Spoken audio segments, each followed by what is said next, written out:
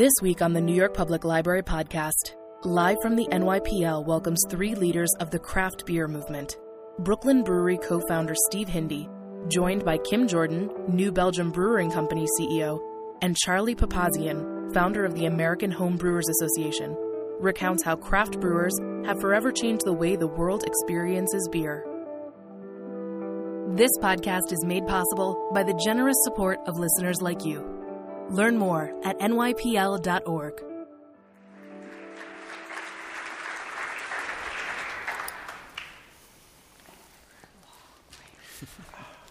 So, Steve, I thought we would start with these bottles you brought today.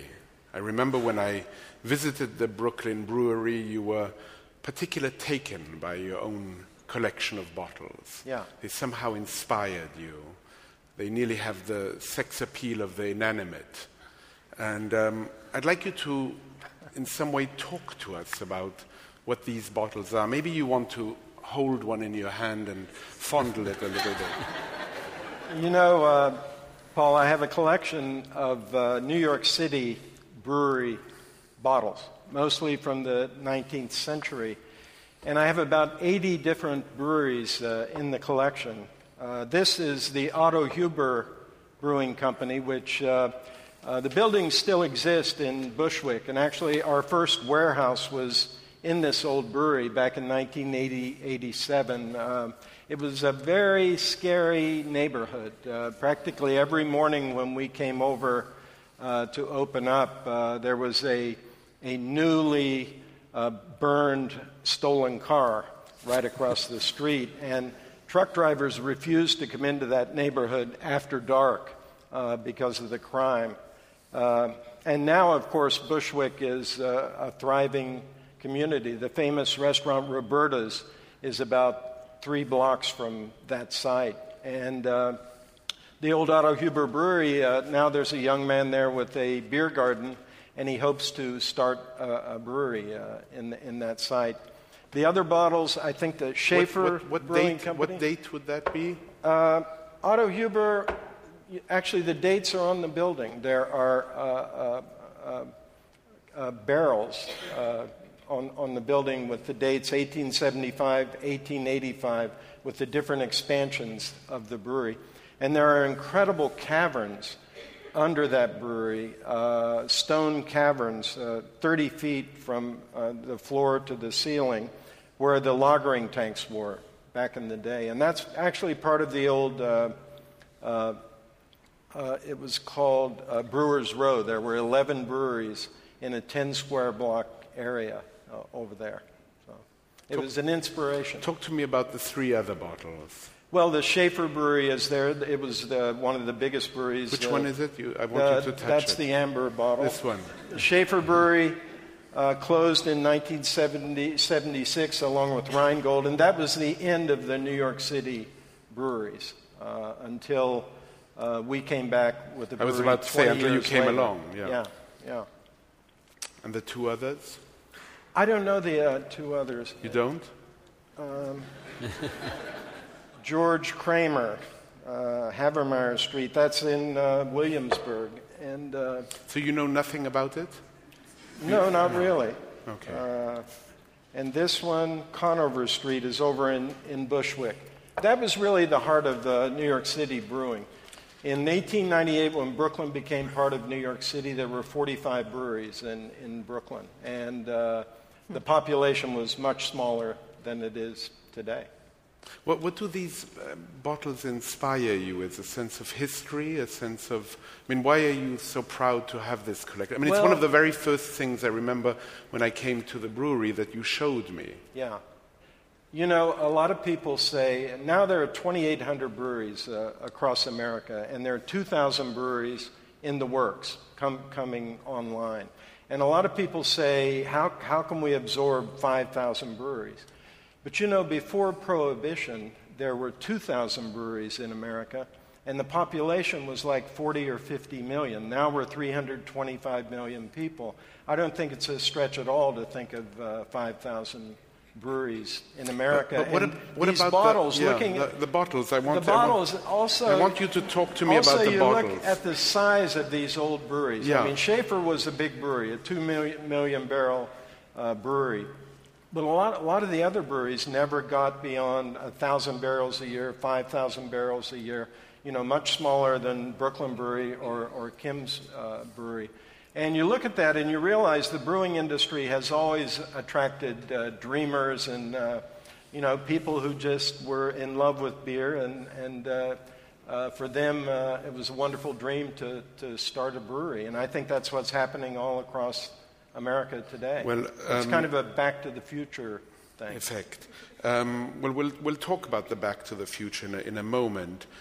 Before we go there, I'd like to talk a little bit about what the three of you saw before coming here today to the stage. We showed you George Washington's recipe for small beer, and I'd like to actually read it.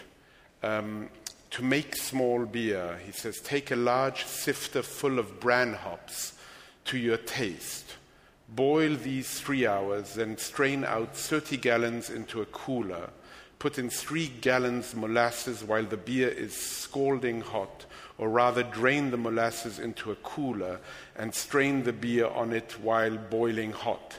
Let this stand till it is a little more than blood warm. Then put in a quart of yeast.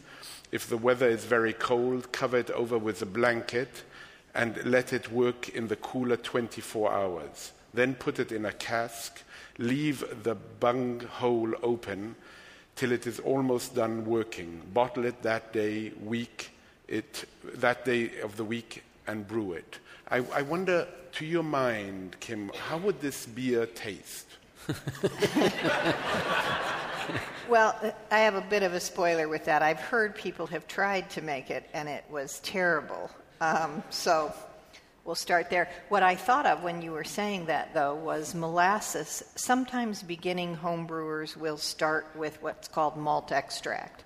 And really, molasses is kind of a form of malt extract. So even George Washington was cutting corners in his beer brewing I think prowess. it's good that he didn't quit his day job. Yeah. Yeah. And Charlie, do you know what bran hops is? I don't know. It sounds like a mix of. I don't know what bran both hops are. and- There must have been a term used in those days. I think having viewed that and reading the description of how to make that, I think any home brewer in their typical mind would view that as a challenge to read that recipe, and they would immediately try to make it themselves. Yeah. I mean, that's the spirit of Apparently home they've done brewers. that, yeah. Yes, and they're either going to abandon the efforts or they're going to improve upon them, one or the other. And Did you know about this recipe? I had heard of it. Yes, I've heard of it, and I've seen it printed elsewhere, but never seen the original You've never transcript. seen the, no. We wanted to handwritten transcript. It was really we wanted to inspiring. impress you. In the rare book. Yeah, we wanted to impress you with that. We have a very large collection of menus also, which Good work, one day you should come back and see it. Steve, you submitted to me a quotation that you very much like, which I'd like you to unpack.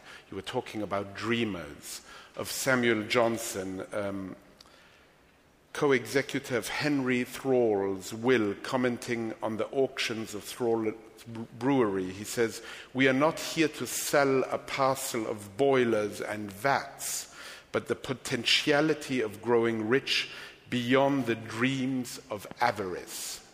I love that quote. Why? Well, I mean, that's part of the, that's part of the wonderful dream of starting a brewery. Well, first of all, I love beer, and I've always loved beer. And when I traveled in Europe and saw what beer could be in Germany and the UK and Belgium, it just opened my eyes to this incredible rainbow of flavors and styles. And coming back and sitting at my desk at Newsday, which is where I was working at the time, and dreaming of starting a brewery, I mean, it just seemed like an impossible dream. But of course, today it's an impossible dream that's been achieved by 2,800 people all across the country. How do you explain, how do each one of you explain this incredible boom from 40 breweries to 2,500? I've read these numbers, 25 or 2,800, with another 2,000 in the works. What explains this level of involvement and passion? I think that Michael Pollan spoke at our Craft Brewers Conference last week, and I'm surprised I hadn't sort of identified craft brewing as perhaps the first, but he suggested that craft brewing may have been on the leading edge of our enthusiasm for food and provenance and craftsmanship, and that's a big part of American culture now. I think it's a big part of culture in other parts of the world as well. And I think that it's also beer, so beer is really the oldest industry, and there's this archetypal part of our DNA that we have about it. So really? How so? What does that mean? I say that because I talk to people. You can imagine, I've talked to thousands of beer drinkers. I imagine. And they often have stories about this kind of beer was my father's beer, and this kind of beer gives me a headache, and I don't like this beer, but I really love that beer, and my grandfather loved, and there's just sort of this I can only describe it as something that sort of lives inside of us about certain things, and I think one of them is beer. And beer is a memory we make resurface. Yeah, I think so. And so you combine that with our newer interest in, who makes the things that we purchase and that we eat. Which is what Michael Pollan would be so interested in. Right. And I think that that's a recipe for, an exuberant explosion. How do you explain? Yeah. Well, first of all, I want to say I like your socks. Well, they're great. You see his socks? Brooklyn Brewery socks. I'm wearing. I hope you had not noticed. Those are very nice. I want to show them to everyone. It's the first time fashion show absolutely. Up on stage. Well, you asked the question, what's going on? And the way I often perceive what's going on right from the start is continuing to this day. And in reference to part of the title of Steve's book, the aspect of revolution. Revolution is kind of a sudden change of something that transforms a paradigm or moves thoughts from one way of thinking to another. And to me, that sudden change happens fundamentally in each person's mind, the beer drinker's mind, everyone out there. There's some event, some incident in your life where you had a revolutionary change in your view of beer. And that's what is fundamentally going on. It's not just about the brewers deciding to go and build a brewery. You have to have people drinking the beer and having the passion.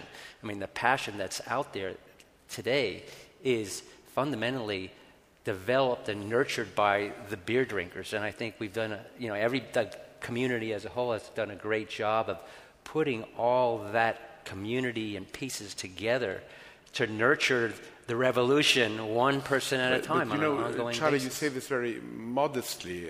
Your statements are very modest, but in a way, you, as I understand it, I think I will try to push us on the notion of it, if it's really a revolution. But before we get there, you in some way have been the person responsible for creating in some form or fashion that, if we are wishing to call it that revolution. You wrote a book which changed the landscape. I think 2 million people bought the book, if not more, and it created an industry now that is extremely wealthy. So in some way, when reading this about you, I was reminded of what Alexandre Dumas, the writer of The Three Musketeers, said. He said that he He was responsible for giving thousands of people jobs. Printers and people working in the paper industry, editors, the Three Musketeers. He was in a way a proto-small capitalist. He was helping many other people, and in a way, your book brought that revolution about. I mean, how would the landscape look differently if Charlie hadn't written that book? Kim? Yeah, in the absence of it's hard to even fathom that. I would say that there was, though, a certain leap of time, and this is, I think Charlie is certainly the catalyst for a lot of American beer culture. There was a moment in time, though, where the risk of doing it, we didn't ever think, well, should we do this? Are there enough beer drinkers out there that we can? You didn't. It was more, we're doing this because this seems really cool and we can always go back to our day jobs. And what if we never did this? The big motivator was, what if we never did this? Yeah. We would feel so sad. And I've heard that story from many, many brewers who, I agree. When people say, did you do this because of all of the success you could have? I've never heard a single one say yes. They all say, I did it because I love beer, and it seemed like such a fun thing to be a part of. So there's the part of the dreamer in some way. It was absolutely the fun part. The personal enjoyment we derived from doing something that we thought, or we observed that other people enjoyed and appreciated. I mean, you must have been thinking when you were in the earlier. In the basement. Your homebrewing days, that people were trying your homebrew, and what was their reaction? That was always really good. Although when we started making some of our Belgian styles as homebrews, we went to a Bluegrass Festival with a bunch of Abbey Ale, which is a Belgian double. And it got to the point where Jeff was like, I'm not going out there again. You have to go out there. Because people would be like, this is kind of weird. Tell me why. What was weird about it? Well, a Belgian double in particular is a very estery, flavorful, cloves, bananas, malt. It kind of reaches up and grabs you and spins you around a bit, and people were not ready for that. Yeah. So, but we didn't say, "Ooh, bad idea. We should stop this whole thing." We said, well, they'll learn to like it eventually. And they did. Yeah. I had the same experience when I started selling Brooklyn Lager in New York City in 1988. A lot of people practically spit it out. They said, my God, it's so bitter and dark. Why don't you make a beer like Heineken? I said, well, Heineken does okay with Heineken. I'm doing something different. And it's amazing to me, 25 years later, Brooklyn Lager is considered kind of an entry-level, very accessible craft beer. People know what craft beer is today. 25 years ago, they didn't. It was a shock to the system. And by the way, Charlie's book is The Complete Joy of Homebrewing. Being an author, I know Thank you, Steve. I want to plug the author's book here. Well, I might... And actually, Charlie was teaching homebrewing in Boulder, Colorado in like the 70s. In the 70s, And you started doing these parties up in the foothills of the Rockies, right? And I really think that sense of community that you built there became the sort of nucleus of the Great American Beer Festival. I mean, right from the living room classrooms that I had, I was observing that there was a community that developed from the students in the class, and they would always linger around. They'd purposely flunk out of my classes so they'd have to retake the class. They'd come back for graduate study. And then, the community of this beer and steer, we called it, it was just purely a homebrew. How much did it have to do with the counterculture? Counterculture? Well, the counterculture was going on, and it was illegal in those days. So that kind of, for a lot of people, that made it more fun. I imagine. But, an interesting story, and I think you mentioned it in your book, Steve, that I had an ATF agent actually take my class once because he his boss must have said, go check this guy out. He's getting publicity on television and in the newspapers, and it's illegal. Go check this guy out. Well, I knew what he was representing because he was the only guy in the classroom wearing a white shirt and a black skinny tie. Everybody else had tie-dyed wear. But he came for a few classes, and I emphasized, it's illegal, don't sell it. Don't sell it, don't sell it. And they'll leave you alone. And besides, if they busted me, it would have just popularized the hobby even more, the way I figure. How valid, honestly, do you think the word revolution is in Steve's book? I mean, is it really a revolution? Is the word well chosen? Yes. Yes, okay, so it's not a violent revolution. It's a revolution of taste. It's overturning a different order of beer. What caused me to stop and think about that was that Charlie said that a revolution is something that happens quickly. And I think there has been, certainly there was a quick part of the initial phase, but it was pretty nascent. So it wasn't really, I don't think it had enough powder under it for a kind of explosion really. So I'm searching for another word that still has, some grit to it. So, in other words, by saying that, you're somewhat on the fence whether the word revolution I love Steve's book title, but I'm going to think about it. I mean, I like to think about it as the long span, the time span. It's an evolution, and it will continue to evolve. But like I said earlier, in the minds of the beer drinker, there's new beer drinkers discovering craft beer all the time. And for every single person who discovers craft beer, that's a revolutionary change. And that will continue. When you use the word revolution in the way you're using it, which is the second time now, I'm thinking more that you're actually speaking about revelation rather than revolution. That's a good catch. Yeah, but if you want to sell books... I like my O's. No, revelation. I don't revelation. No, I don't. No. I mean, it takes me back to Baptist church. The tent.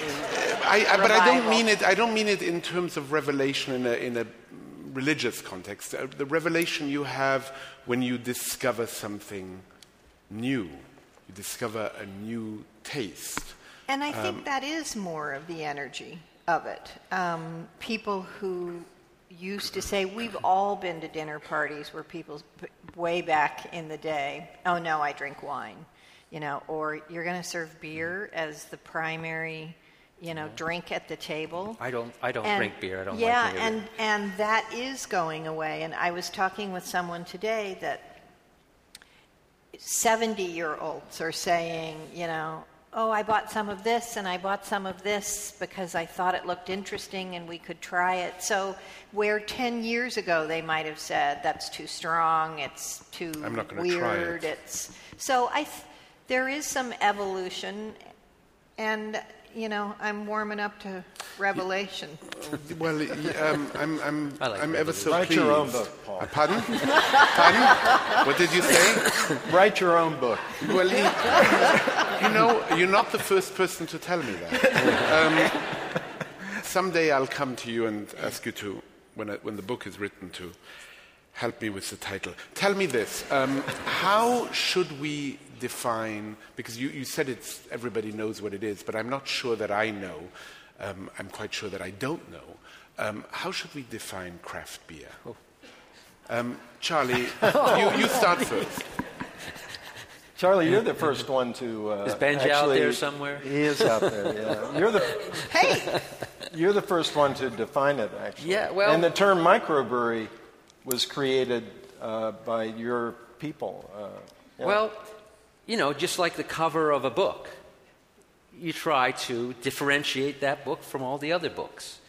And with craft brewers, there was a different spirit and a different way of approaching beer and making beer. And how do you define that?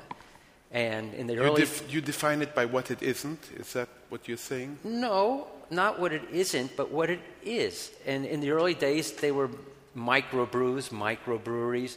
But as the industry evolved, and the microbreweries, the very small breweries, grew to be larger small breweries, they weren't micro anymore. So how do you... the spirit of what they did and why they did it and how they did it and the beers that they made were something obviously unique from what the larger beer corporations make in general and that are popular. So the whole point of that exercise of defining who we were was essential to differentiate not only the brewing companies, but the brands of beer that are on the shelf.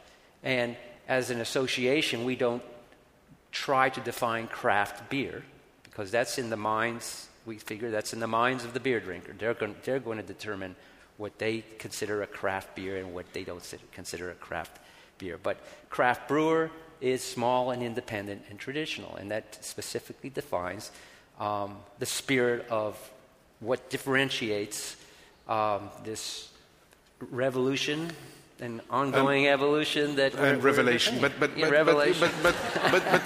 quickly, when you say small defines, I'm sort of struck because I read that the Brewers Association, which is run by you, Charlie, and Steve and Kim, I believe you're both on the board, recently changed the definition of what craft beer is from 2 million to 6 million barrels. I mean, I can't even quite imagine what that is, but it doesn't seem as though that is necessarily small. So I'm wondering... You have to see it in the context of the industry that we're in. Anheuser-Busch InBev sells close to 100 million barrels of beer a year. In this country, let alone the rest of the world. Yeah, around the world, it's 300 million. Hundreds of millions of barrels. Miller Coors sells 60 million barrels a year. So to say that a 6 million barrel brewery is small relative to the other players in the industry, I think is very valid. A tenth the size of the smaller of the two giants. So it's all relative. And these are the the companies we compete with. We meet on the street and on the competitive landscape every day. So we, as Charlie said, have to differentiate ourselves and show that we're creating value for the consumer, something different than what the big guys are doing.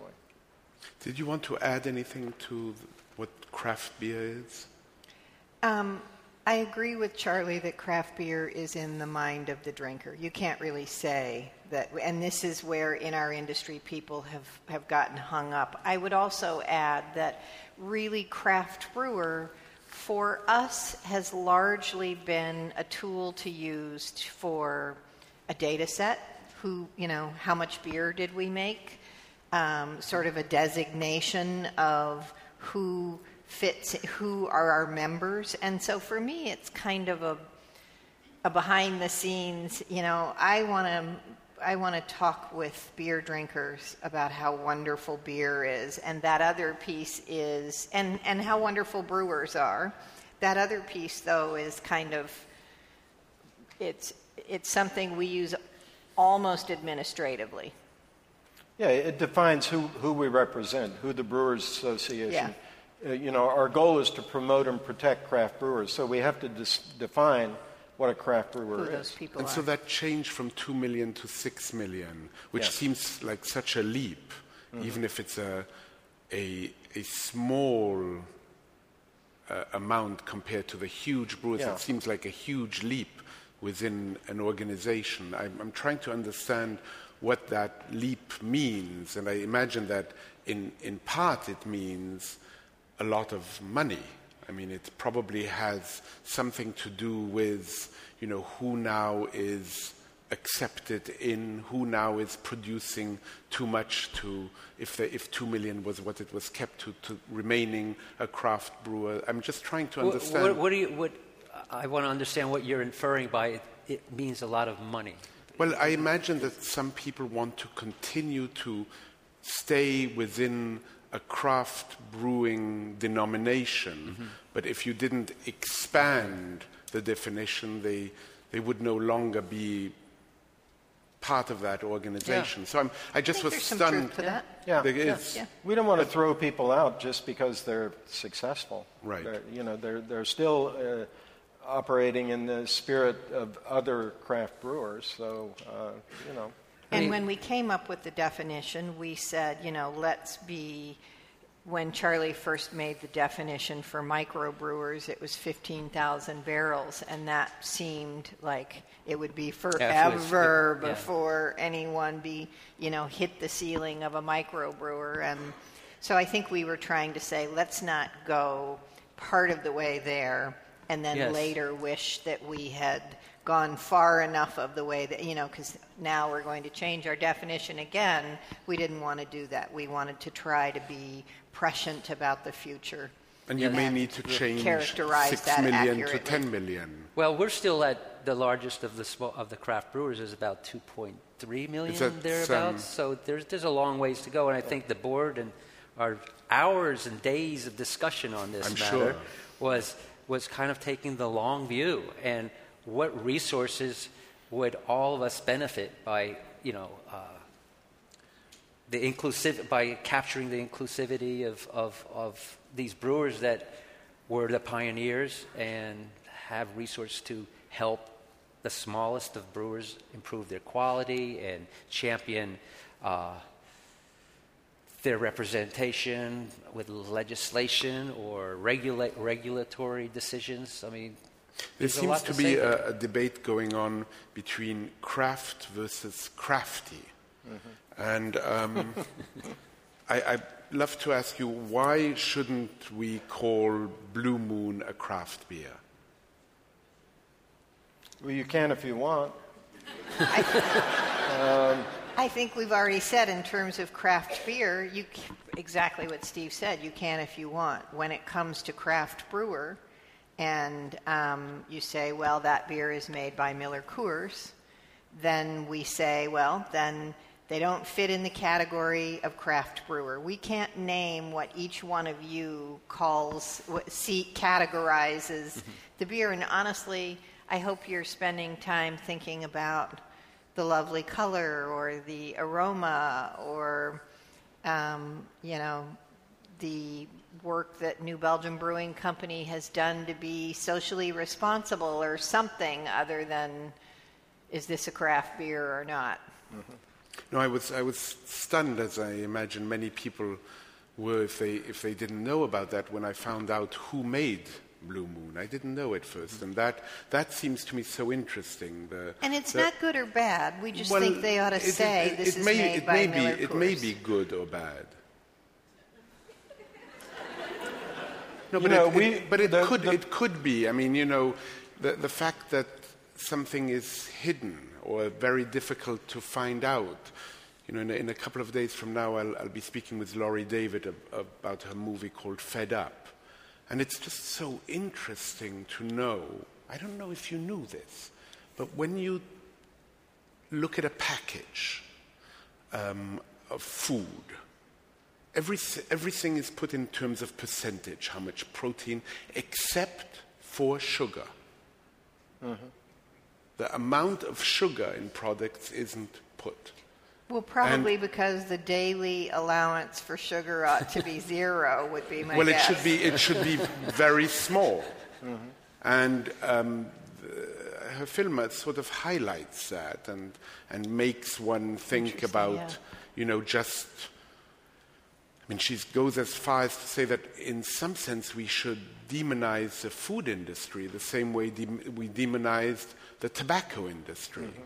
And I'm not saying that we should demonize Blue Moon. That's not what I'm saying. But I am going in the direction of saying it isn't perhaps great that one can't really find this out unless one is really paying a certain form of attention.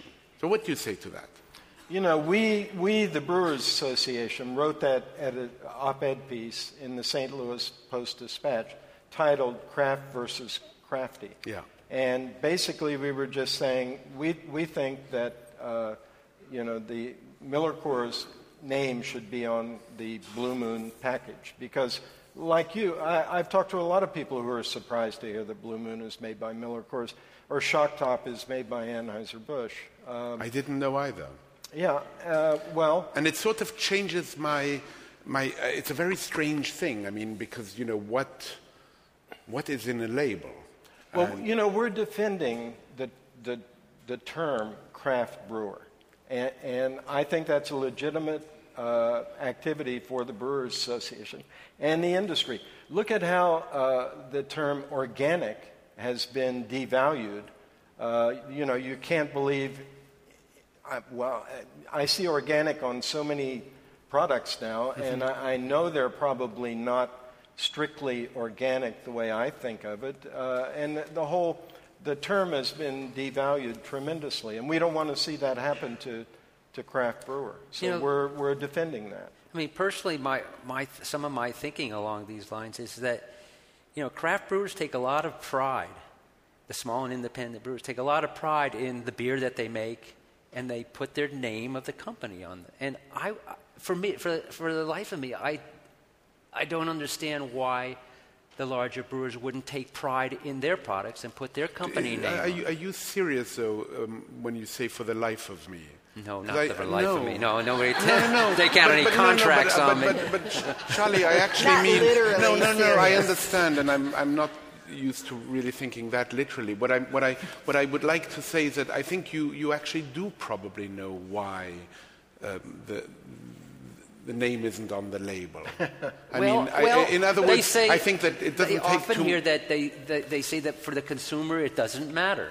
But if it didn't matter, then why would they do it in the first place? Why would they not do it? Yeah, why would they not do it? So any ideas? It's marketing. It's marketing and trying to imitate what craft brewers do. I also think I had a bit of this conversation today too. I also think that there are often times that large corporate bodies get a little bit tone deaf to the emerging zeitgeist. And so what seemed like a good idea 8 years ago or whatever, now may be back, where people now say, oh, now I'm suspicious of you because you don't have the provenance of the beer on the label. And I will not be surprised to see them decide that they're going to make that change.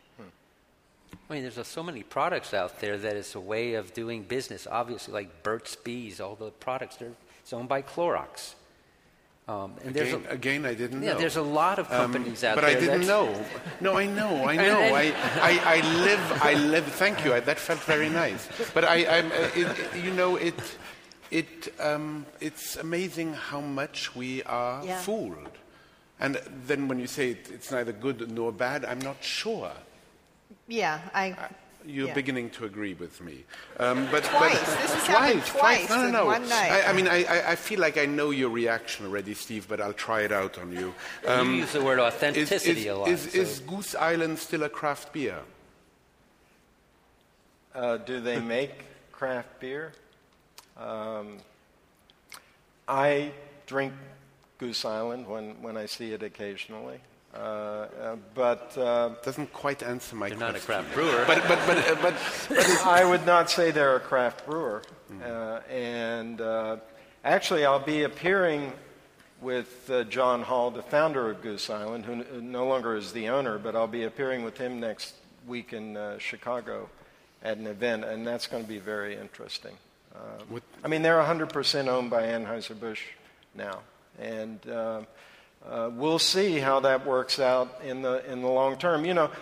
The big guys have been playing around with our segment for really 30 years. There's an appendix in my book that a chronology of all their efforts to play in our category, and I don't think they took it seriously really until like the last 7 or 8 years, because craft beer is growing at double digits, and they are losing an astounding volume of their big light beers and light lager beers. They've lost about 18 million barrels in the last 5 years. And craft beer is exploding with growth. So now they're playing hardball in our segment. And that's a compliment to what we've done, but it's also a challenge to us.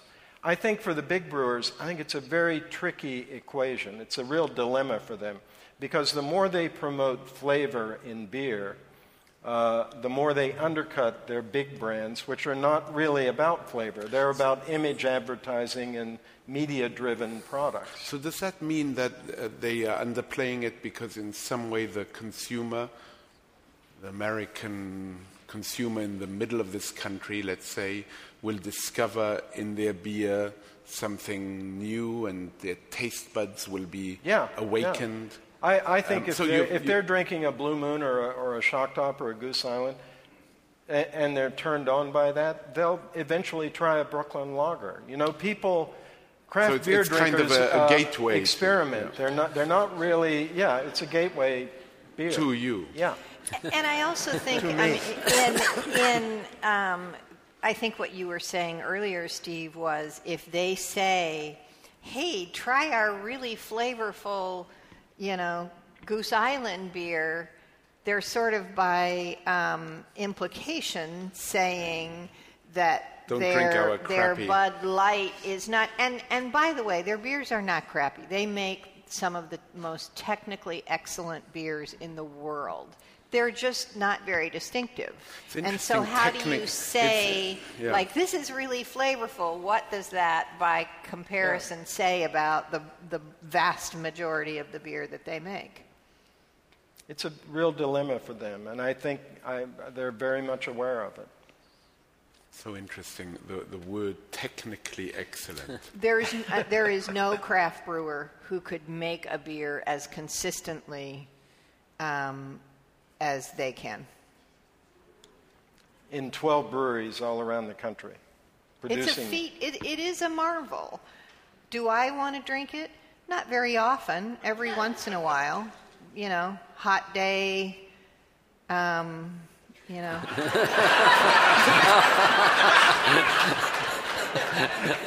on, when was the last time the last time I had one, I think, was... I had one. It sounds all so... I was dancing at a concert, and it was the thing that they had for sale, and, we were dancing hard, and it was late, and it was like, well, this will be refreshing and not too heavy, and... I think the last time I had a Budweiser, I was at a Mets game, and it was quite a while ago. And when I bought it, my daughter Lily was sitting next to me, and she said, "Dad, you're drinking a Budweiser?" And I took a sip of it, and I got the hiccups. And I couldn't finish the thing. That's funny. I'd like us to talk a little bit about your garage years, as you call them, or the early years, or how you started out. Kim, perhaps we'll start with you. Okay. As we spoke a little bit before we got on stage, I grew up insofar that happened in part in Belgium, and bicycled a lot around Belgium and lived in Bruges. And I'd like you to tell us the ways in which you started your dream, as it were. Okay. I'll try to keep it fairly short. In 1991, my then husband, Jeff Liebisch, and I started New Belgium in the basement of our house. And that space was maybe 2 of this deck that we're sitting on. So it really is kind of one of those crazy American success stories. We took out a second mortgage on our house. Jeff was an electrical engineer, and so in those days, I was a social worker. in those days, they sent those, you have been pre-approved for a line of credit from, Visa or from whomever. They didn't send those to social workers, but they did send them to electrical engineers. And so we funded the starting of our brewery through a second mortgage and lines of credits on credit cards. So we were in our house, but the genesis of that was that Jeff had been a home brewer, started winning awards with his beer, and I always think people think I'm weird when I say this. He's a classical, shy, introverted, very bright engineer. I remember him taking my beer making class in Denver. And when we started dating, I think he said, there's someone who can run the front of the house. So he had been on a mountain bike trip in Europe, and in those days, a mountain bike was called a fat tire bike. And he came home, and he made a home brew to emulate that style, some styles of beers he'd had there, and he called it Fat Tire in memory of the trip. And so when we decided to become a craft brewery, a microbrewery at that time, one of our beers that we were going to make was Fat Tire, and we were really going to specialize in Belgian styles because there was no one in the United States making those styles. The first 3 years that we entered our beer in the Great American Beer Festival, they weren't judged because they didn't have Belgian categories in those days. And what was it about the Belgian beers? Beer is to Belgium what wine is to France. It's very regionalized and specialized, and they have a great deal of pride in their brewing heritage. And they're very willing to experiment with fruit and with different yeast strains. And, so the Reinheitsgebot, which is the German purity law, they really just took that and sort of went, whatever, and put in cherries or raspberries or some really very flavor-inducing yeast strains. And so it's a place to really explore with beer. They've aged beer on wood for a very long time. And we just really felt like this was something that we loved. You go to Belgium and they give you, if it's a bottled beer, they give you the bottle and they lay down the crown and they give it to you in a glass for that particular brand, not the brewery, but the brand. And they turn, the letters of the beer brand toward you. This sounds like a seduction. Yes, it's lovely. It's a lovely ritual. Yeah. To me, Belgian beers are the hunka burning love of beer, the beer world. The hunka burning love of the beer world. I had no idea, Charlie. I'm a poet, Okay. When that was a stopper. Yeah, it did. Talking. Because it did. Just for a minute, it made me think about what you might be saying. But I'm curious by. You mentioned very quickly that you were a social worker, and I'm wondering whether that, in any form or fashion, helped you. Do you think later in your life, when you were one of the only women to run such a large organization, and I imagine some of those board meetings were not easy. I've been on a board with all men for 15 years now. We got our first woman this year, and she's a lovely human being. I'm really excited to have her. I think for me, I have 550 coworkers now, and they own 100% of New Belgium. My boys and I sold the balance of what they hadn't already owned to them in the beginning of 2013. And so for us, this is a lot about loving beer, but it's also a lot about how you look at the business as usual model and turn it on its head a bit. We've been practicing open book management, high involvement culture, widely dispersed employee ownership since 1996.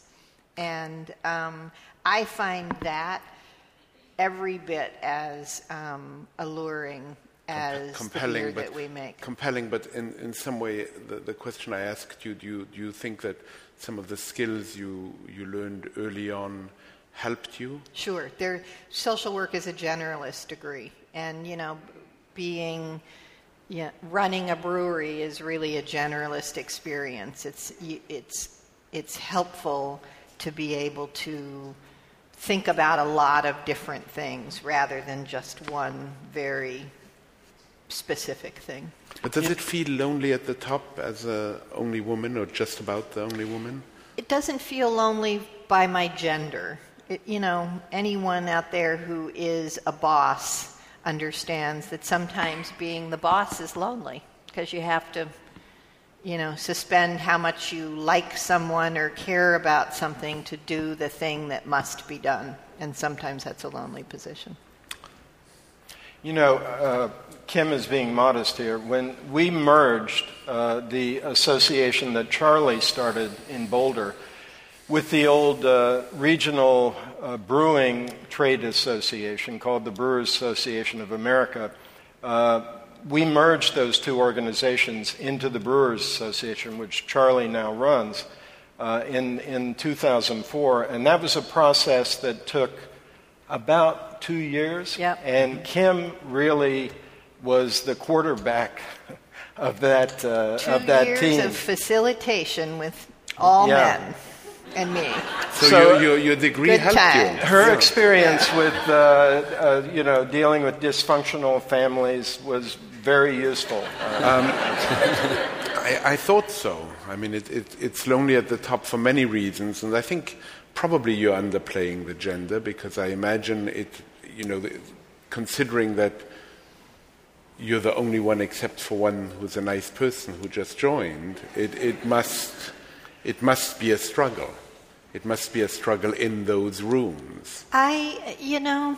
Maybe you don't think of it that way. I think of masculine and feminine traits, and I know a lot of men who have a good toolbox of both of those, and I know women who don't have it. So I'm hesitant. I'm a feminist. I believe in the power of women in business. But I'm hesitant to say that it is. I've had more sort of traveling with Steve, drinking beer and eating in restaurants, and we're friends. It's not real. I don't feel lonely because I'm sitting with the same 15 guys for 15 years. No, we're very close. Yeah, we're very good friends. And I hope my wife Ellen just heard, that toolbox, that I have one of those, right? Yes. No, of course. Ellen knows that you have both masculine and feminine traits. Let's talk about your earlier years, Steve. You began as a journalist, and they're incredible stories. I mean, the story of Sadat, the story of the mob. Yeah. If you could tell a little bit how you began and what the impulse or the trigger was for you to go into brewing. Well, I covered I was a Middle East correspondent for Associated Press in the late 70s, early 80s. I covered a lot of big stories, wars in Iran, Iraq, Lebanon, and the Sadat assassination in Cairo. But when I was there, I met American diplomats who had worked in Saudi Arabia, where they have Islamic law. You can't drink alcohol, and all the foreigners there, literally all of them, make their own beer at home, and they drink the beer at home. And the Saudis kind of turn a blind eye to that. So I got interested in home brewing, and then Ellen got fed up with being the wife of a war correspondent. So, we came back to New York, settled in Brooklyn. I went to work for Newsday, and making beer at home and reading about these small breweries out on the West Coast. And, I was 39 years old, and I thought, damn, I always wanted to start my own company. And if I'm not going to do it now, when am I going to do it? And it was kind of boring being an editor compared to what I had done before. So, with my downstairs neighbor, Tom Potter, who was a young guy with an MBA, always wanted to start his own business, we quit our jobs and started Brooklyn Brewery. And I have no regrets. I mean, it's been a great adventure. It was, we sweated bullets. For like 15 years. It was could have gone either way, but it's on a very sound footing now, and it's great. We have a lot of cool things going on, and the industry is growing. And do you think not only in the U.S. but around the world? This whole way of brewing and marketing beer is happening all around the world now. It's really remarkable. And to some extent, am I right to believe that you're teaching some of the Europeans how to brew? Yeah, which is an interesting. It's a great irony. I mean, it's a real circle, because we were, I was inspired by the brewers in Northern Europe, and now we just opened a brewery in Stockholm, a partnership with Carlsberg, one of the great brewers of the world, and they're learning from American craft brewers. The innovation that's happened in America is astounding. I mean, starting with Kim and the Belgian-style brewers like Allagash and Russian River and Dogfish down in Delaware. In the 90s, there was just an explosion of innovation, and that has continued. The third generation of brewers that Michael was talking about earlier, I mean, it's just the different business models they're exploring and the different styles and approaches to brewing. I mean, it's really unbelievable. And the whole world is watching now and learning. Would you say that you, in some way, by going to Sweden in the way that you have, that you're exporting the revolution? I think we're exporting the revelation.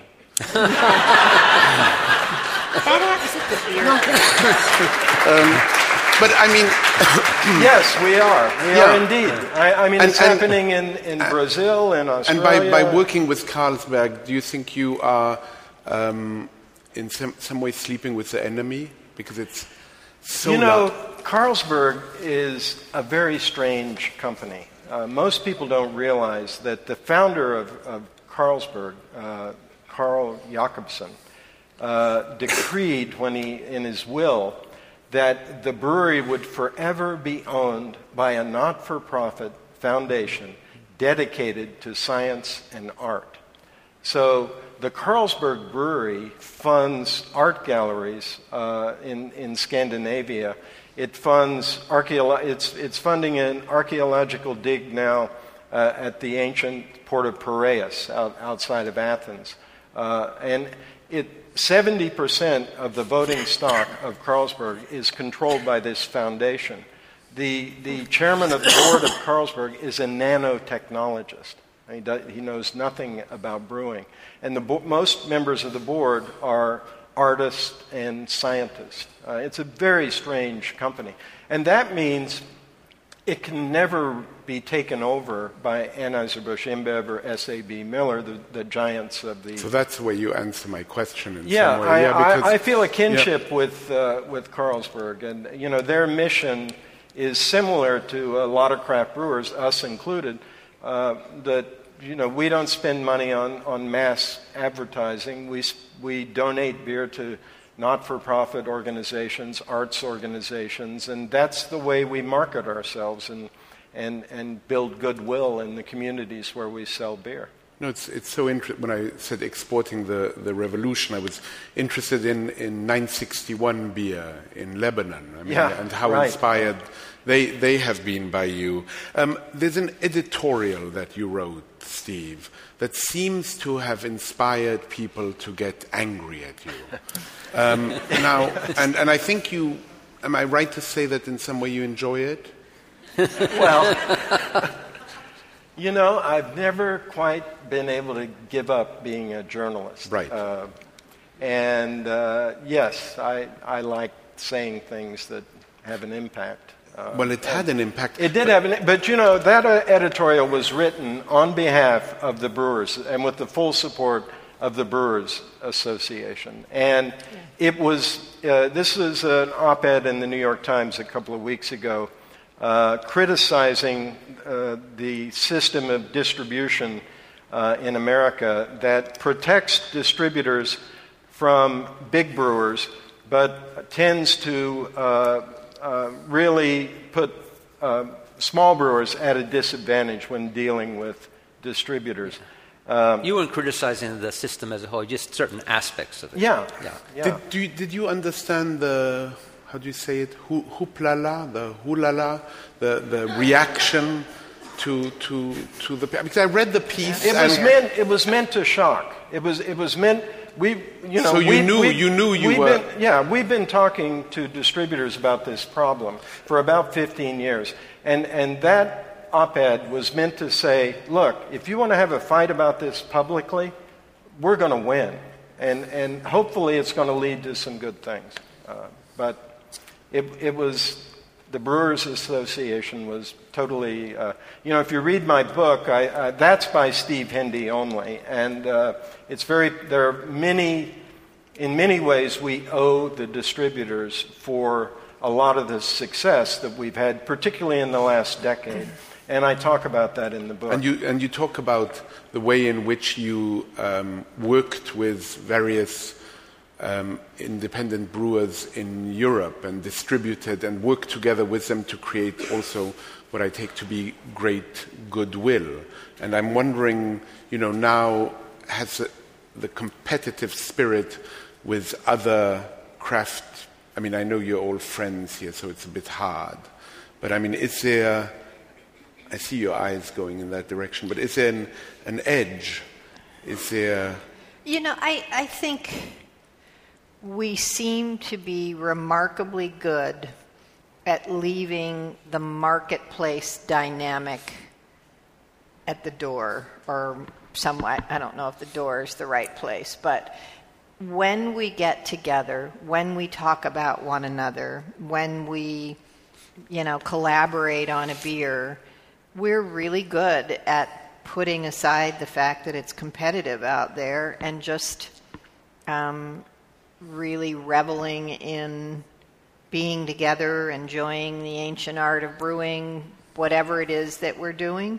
And sure, that there are times when someone will do something that another brewer finds annoying, but we tend to keep that kind of a squabble between two people privately and not so much publicly. I think it's remarkable how well craft brewers in this country openly compete with each other, but yet they are convivial and collaborative and just what Kim described. And it's the envy of the beer world outside of the United States. The Europeans often comment, you would never see this in Europe. Asians, everywhere. It's just they can't get past the secretiveness of what they think is the secretiveness of what they do in their brewery, and I guess there are a few lightning rods in that beautiful harmony you describe. It happens. It happens. There were 2,800 breweries. It's going to happen more and I imagine more. that one of them, one name that seems to pop up all the time is Jim Koch, or Koch. I don't know how Cook. And he's the founder and chairman of Boston Beer Company, and he gives you a blurb. I must say, I've always wanted to do an event about book tours and blurbs. Perhaps the last event I'll do. And this blurb is extraordinary. It says, while Steve Hindy and I still disagree about many things, including some of his stories in this book, no one has done a better job of bringing to life the cast of characters who created the craft beer revolution. He does a great job of telling the story of how American beer went from an also ran to the envy. Of telling a great story of how American beer went from an also ran to the envy of the world. Mm-hmm. And disagree on many things, and I tend to read in that some real subject of contention. Well, Jim... real disagreement. Jim is really the boldest of all the craft brewers. When his company started in the mid-'80s, he immediately did attack ads on radio, attacking Heineken and Beck's on the grounds that they used corn in their beer, and that those beers could not be sold in Germany because they violated the German purity law. And he went after them, amazingly. I mean, it was very courageous, these big companies. And, they hemmed and hawed, and they pulled their advertising from some magazines that wrote about it. But in the end, he was right, and they couldn't do anything. They couldn't lay a glove on him. So that was how Jim entered the industry, and it was kind of, I think that spirit of going against the giants is definitely a big part of what craft beer's all about. Do you feel you're still going against the giants? Oh yeah. As much as I guess the question here becomes it's in the DNA of all craft brewers. I'm just wondering again what it means to be an aging revolutionary. Easy there. Well, that's true. No, I'll be easy. But there is this. I'm just. Tell me. I'm on the board. The big brewers have one small brewer on their board, and it's been me for most of the last 6-7 years. And it's a very uncomfortable job. I'm trying to get Kim to replace me, hopefully this year.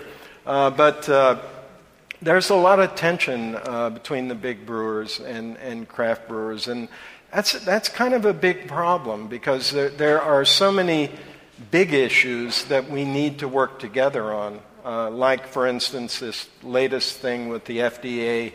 Talking about regulating what we do with our used grain, which typically we give to farmers and it's used as feed. But that's a sort of a case in point where we're totally on the same page with the big brewers. And there are many issues like that where we have to work together. But there's a lot of tension now between them and us, I think largely because of their loss of volume and our growth. I guess another way for me to have phrased the same question, which is maybe I'm wrong in assuming this, but do you miss in some way being the underdogs? Because you're becoming so big. I am often surprised when smaller brewers will describe us as now we're the people that they fear, because I don't have that sense of us. I believe in competition. I believe in, trying to do your very best job. I don't believe in being dirty about it or underhanded. But it does take me aback when I hear that they see us as major because you competition. don't see yourself that way. No, but I'm inside of my... And actually our association, the board, has spots for... brew pubs, and we try small brewers and larger brewers. It's not just totally dominated by the large brewers. You're implying that there's a feeling out there amongst some people that the small brewer isn't an underdog anymore because they've been so successful. But yet, well, also because you I don't know where I read that, but you're claiming that you might have 20% of the market. Well, we have a vision for that. We're not. That's our goal. When you do have 20%, we're aspiring. Yes, but then you're not small anymore if you arrive at those. But what percentage of the entire beer market is New Belgium?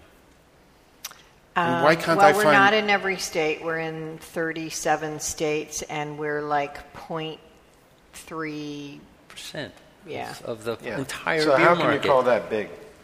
And that 20% is all of us, all 2,700 of us. So you're going to have people bigger than me. And I'm so upset because every time I come back from Idaho, I can't find a fat tire here. But that's going to change. We are having our groundbreaking at the end of this week for our Asheville brewery. It'll change with your help. I am very happy.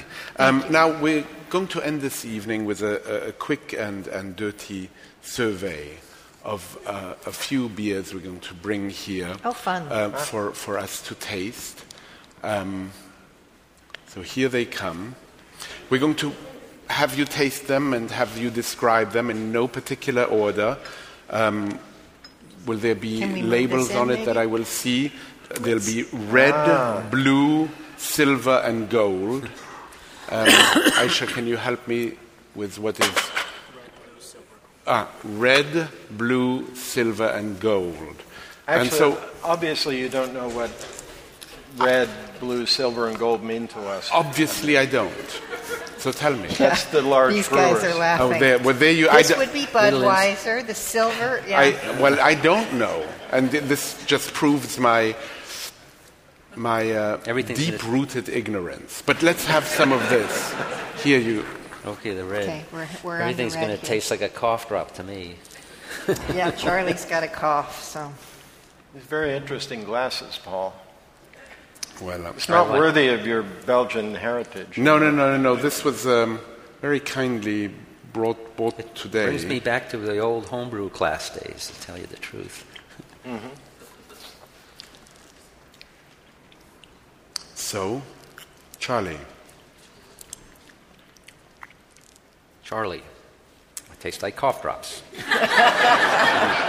And besides that, Charlie has a cold. It has a elevated hop bitterness character. I smell a little bit of hop aroma in there. It's not over the top. Tiny bit of phenols in there as well, sort of a sweet, a little bit of... Yeah.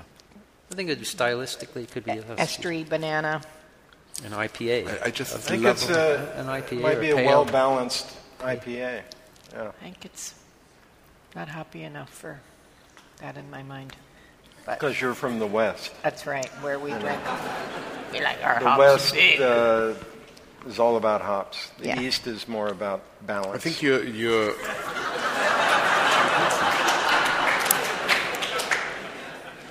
Do you like it? Yeah. Yeah. Yeah. You know, You could drink more of that. could be a beer made by a large brewer or a small brewer. Who knows what? Which Doesn't is matter kind when of you back drink it. to that craft beer versus... Well, this is a Goose Island Brewery IPA, you're right, craft beer that was purchased, 312. as you know, by a fairly large very company. Now let's try the blue. I'd love you to describe this a little bit, Steve. I'm not doing the right thing. You're all smelling before. Well, 80% of what you taste is actually smell. That's how your brain works.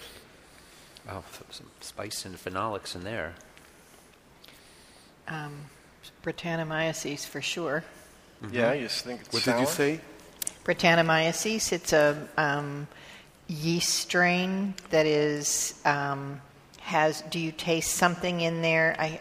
Some of these descriptors. No, I want them. Yeah, and they're accurate, but by themselves they're a little bit frightening. Like Band-Aids. Try Band-Aids.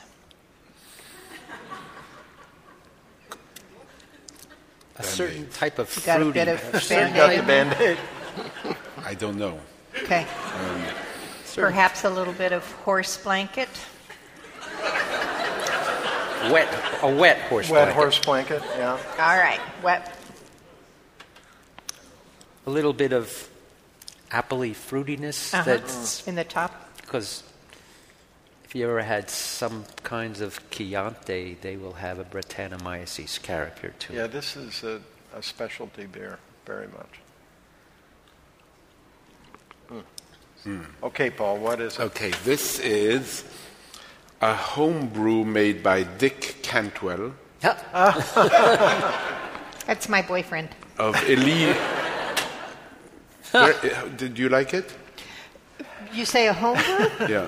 Homebrew made by Dick Cantwell of Elysian Brewing Company, Seattle, brewed in Brooklyn at Bitter, I'm reading now because I really don't know what I'm saying, Bitter and Esther's Homebrew Store.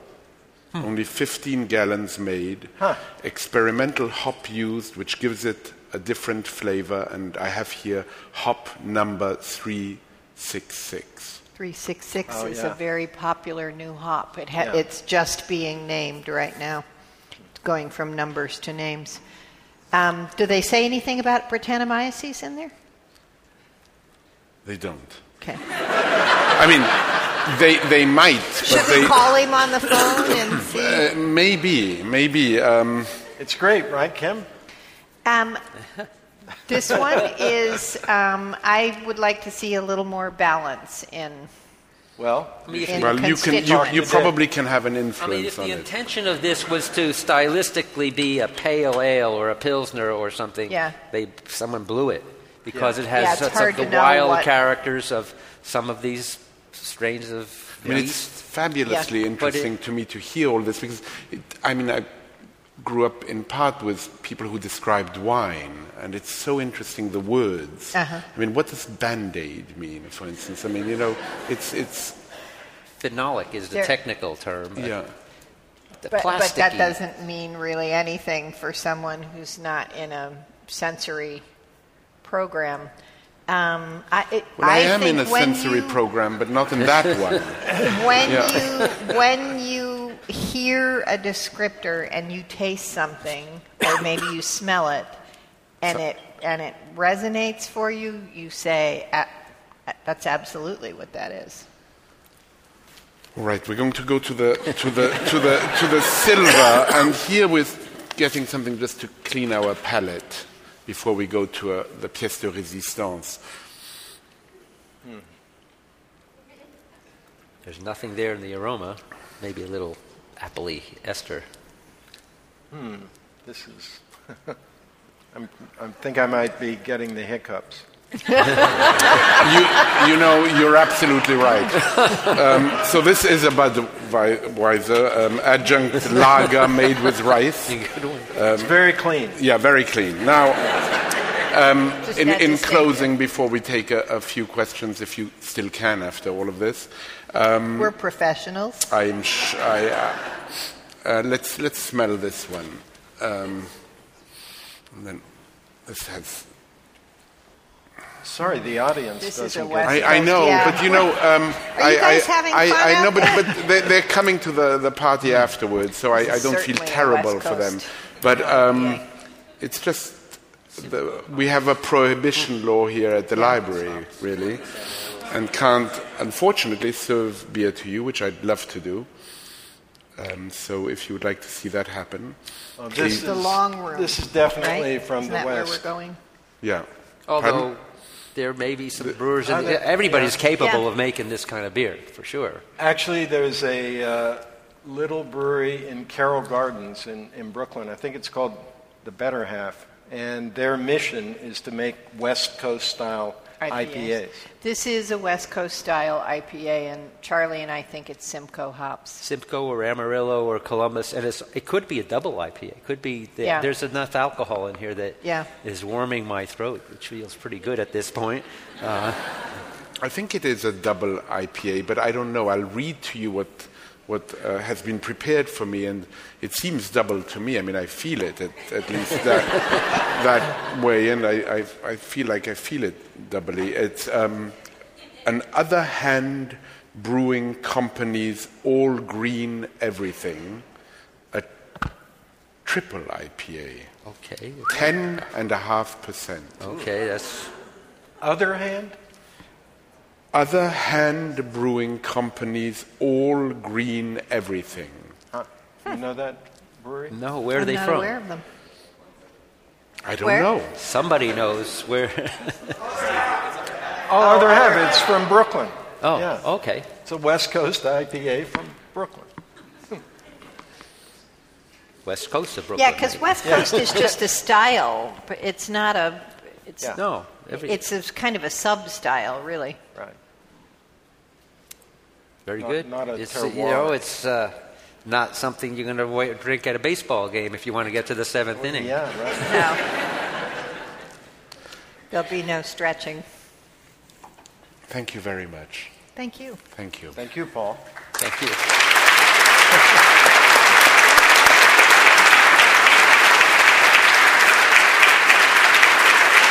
So we have a mic there, and if you could come up and ask your question, and so anyone who has any questions, please come up to the mic. Line up here in the middle, leave a little bit of room, and then we'll go through as many as we can with the time. And we can put up asking the a question. lights a little bit. Hi there. Hi. Really enjoyed that. Thank you very much. My name is John, and I am the co-owner of Bitter and Esther's Homebrew Shop, where Dick came and made that beer. Nice. Oh, nice. So it was not made He's with adorable, Brettanomyces. isn't he? Oh, he's wonderful. It was a pale ale made with that experimental hop, and the hop itself was right away a little chalky, a little strange. The beer's been sitting for about 5 months, so it might be a little bready. Hence the Brettanomyces. So I just wanted to explain that. But I know you wanted smart questions, but I have a stupid question, if that's okay. Do any of you still homebrew? You do. I knew you did. You guys. I have a question for the audience. Just raise your hand. How many people in this room are homebrewers or have homebrewed? Wow. Nice. You know, the average, So, statistically in the U.S., 1 of every 200 adults is a home brewer. So my answer to that would just be that Dick and I have a house in San Francisco, and we have a big storage room, and we talked about putting a homebrew setup in there, and then we went, nah. So You came out to New York. Steve, you don't homebrew anymore? No, I think the last time I homebrewed was for television crew, So I boiled something up in the kitchen.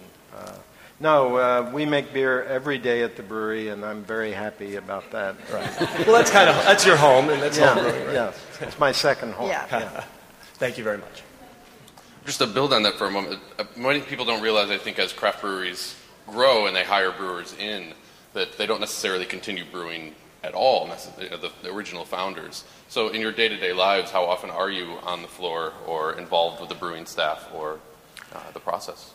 When I come in the morning, I always walk through the packaging room and the fermentation room and the brewery and say hello to everyone. And I love that.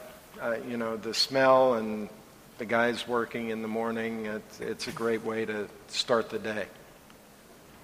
So chief tester, that sounds right. like. I have never been a brewer, although I have homebrewed.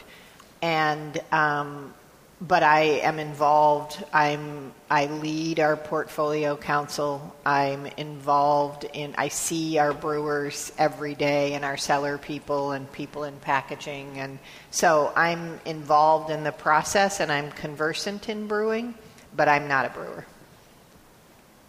You talked about distribution. Was part of the sort of going back to the 80s and 90s, just getting the product out because your product is so much better that the shelf life is shorter, that it just went bad before it could get sold? Because I remember Brooklyn Lager you could get in 2 places in Manhattan. That was it. And you could mix Orley's and yours, and that was kind of the great beers in the mid-'80s. And, occasionally on Long Island you could get them, but you couldn't find them for very long because they went bad. When we started in New York, none of the big distributors was interested in handling our beer. They thought we were crazy. We had Brooklyn Lager. We didn't have any money for marketing, and we said we'll go out and sell it. And in New York, unlike some other states, you can distribute your own beer. So we distributed our own beer, and eventually we took on a lot of other beers from Europe and other craft beers. And during the first 15 years of our business, there were probably about 25 other startups, 25 or 30 startups in Metro New York that failed. And all of them failed because of distribution, because of inability to get their product to the customer. And we struggled with distribution. Believe me, it was not an easy thing. But had we not done that, I don't think I'd be sitting here talking about the Brooklyn Brewery today. That was really a key to our success. And we learned so much from distributing the beer too, being directly in touch with the customer every day and hearing about the problems and the good things. And distribution is the key to the beer business. I've seen plenty of brewers who made a great beer and failed because they didn't realize that making a great beer is step one, and there are about 3 other steps that you got to take before you're going to succeed. Shelf life is a pretty key issue that we're having now, especially with the competition and the proliferation of not only breweries but the brands under those breweries. One of the things I always do when I land in a new market is look at retail shops, and I've never seen, I think, more small sort of non-specialized businesses carrying beer as I have in New York, with the bodegas carrying hundreds of different brands now. Yeah. Some of them busting through a wall so they can put in a beer section. I was walking through most of them here in New York seem to be warm shelves as well. They're not all cooler based. And I found a Stone Enjoy By at a very popular place. A Stone Enjoy By 111313, I think it was. This is a beer that's intentionally named with the date code as part of the brand name so that people know when they're supposed to drink it by. I would just want to add, though, that it's not a function of the beer goes bad in a consumer, in a beer drinker safety kind of way. Right. Beer can't make you sick. It's a quality thing more than anything. Is it being served in its best state? But it makes me wonder if distributors now are not necessarily the biggest challenge to the thing, something like shelf life, as much as it is the proliferation of retailers as well. Especially when something's coming as far as the West Coast and you're opening a brewery on the East Coast for some of those reasons. I'm curious as to how much of the retailing side of the business you guys have to get involved in. We're constantly in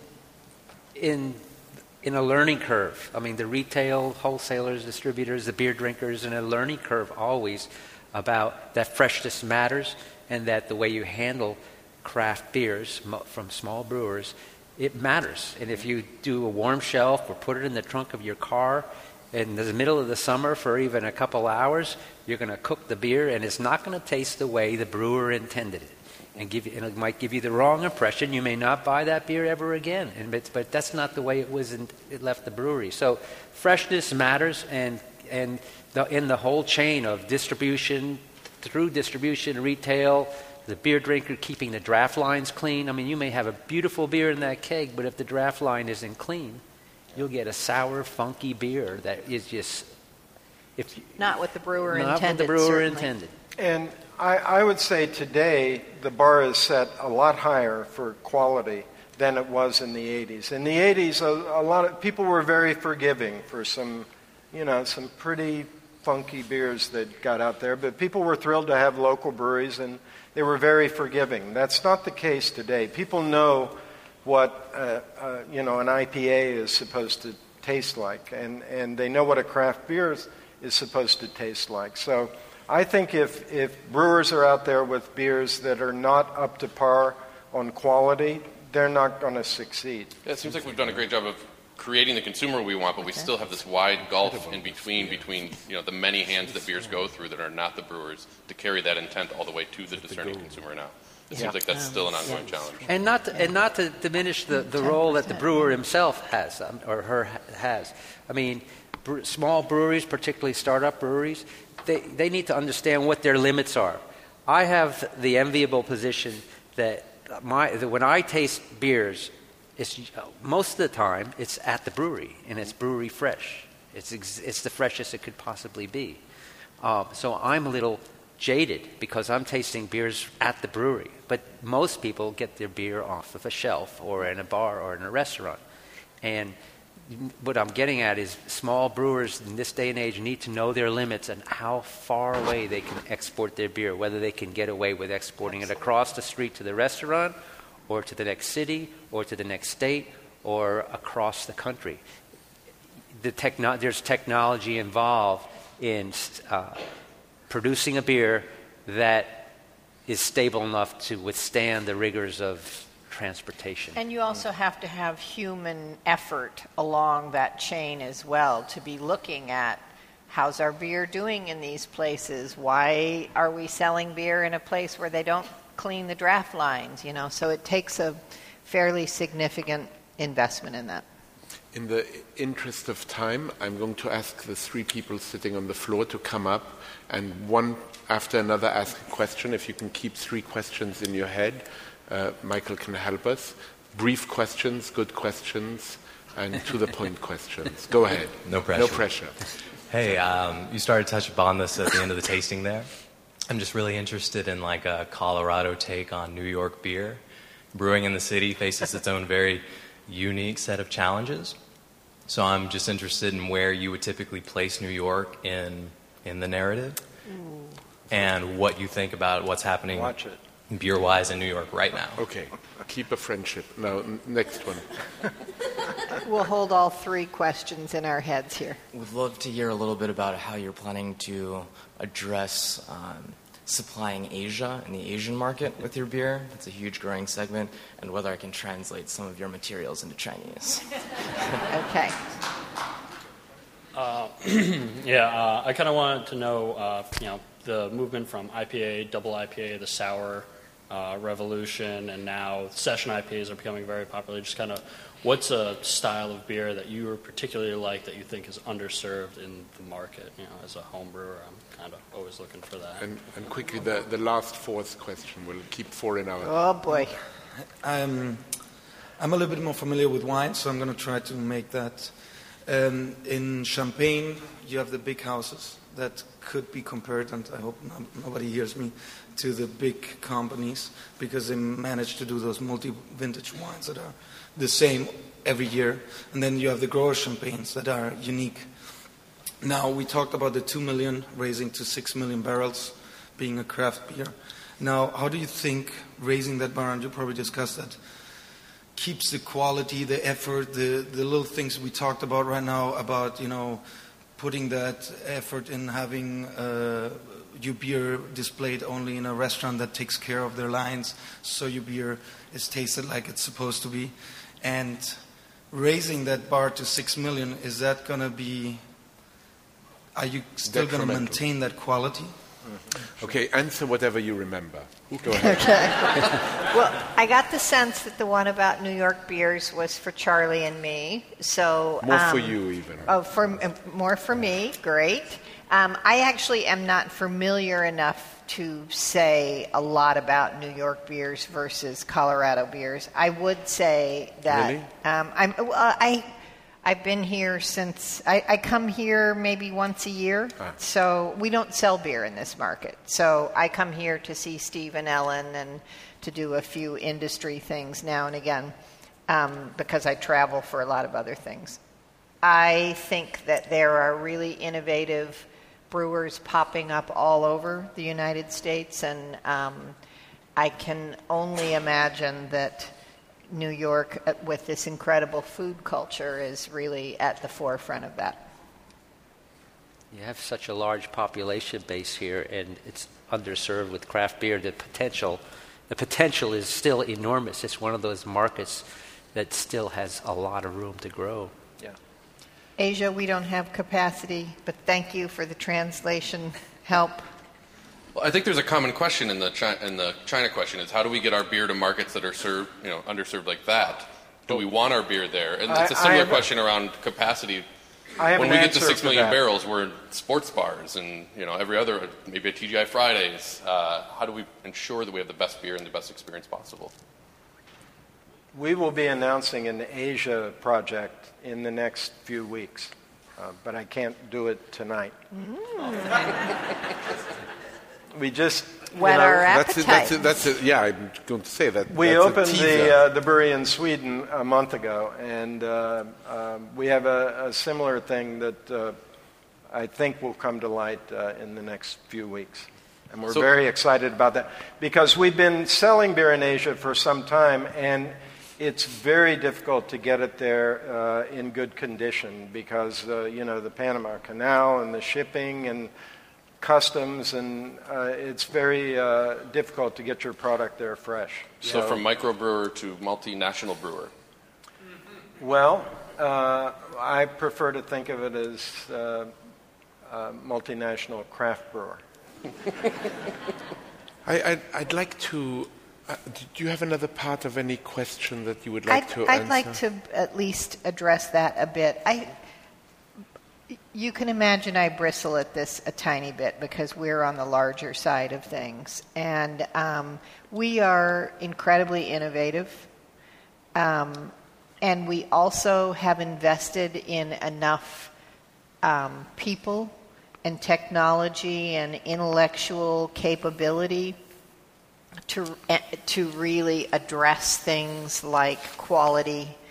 And so I think it's a false choice to say small is inherently great and large is inherently not great.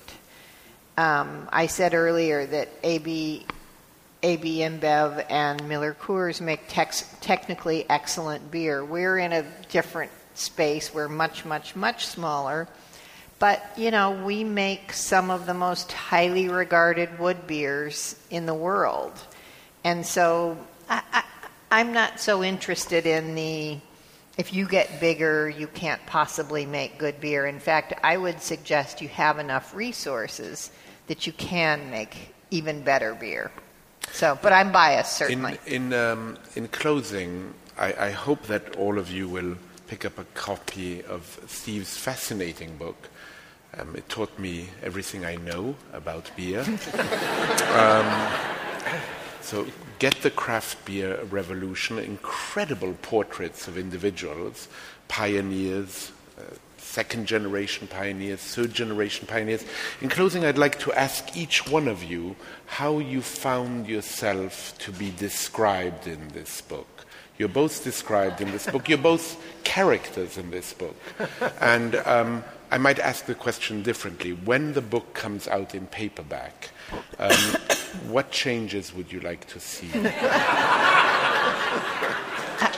I would not be so foolhardy as to think that I could change anything that Steve decided that he was going to do or not do.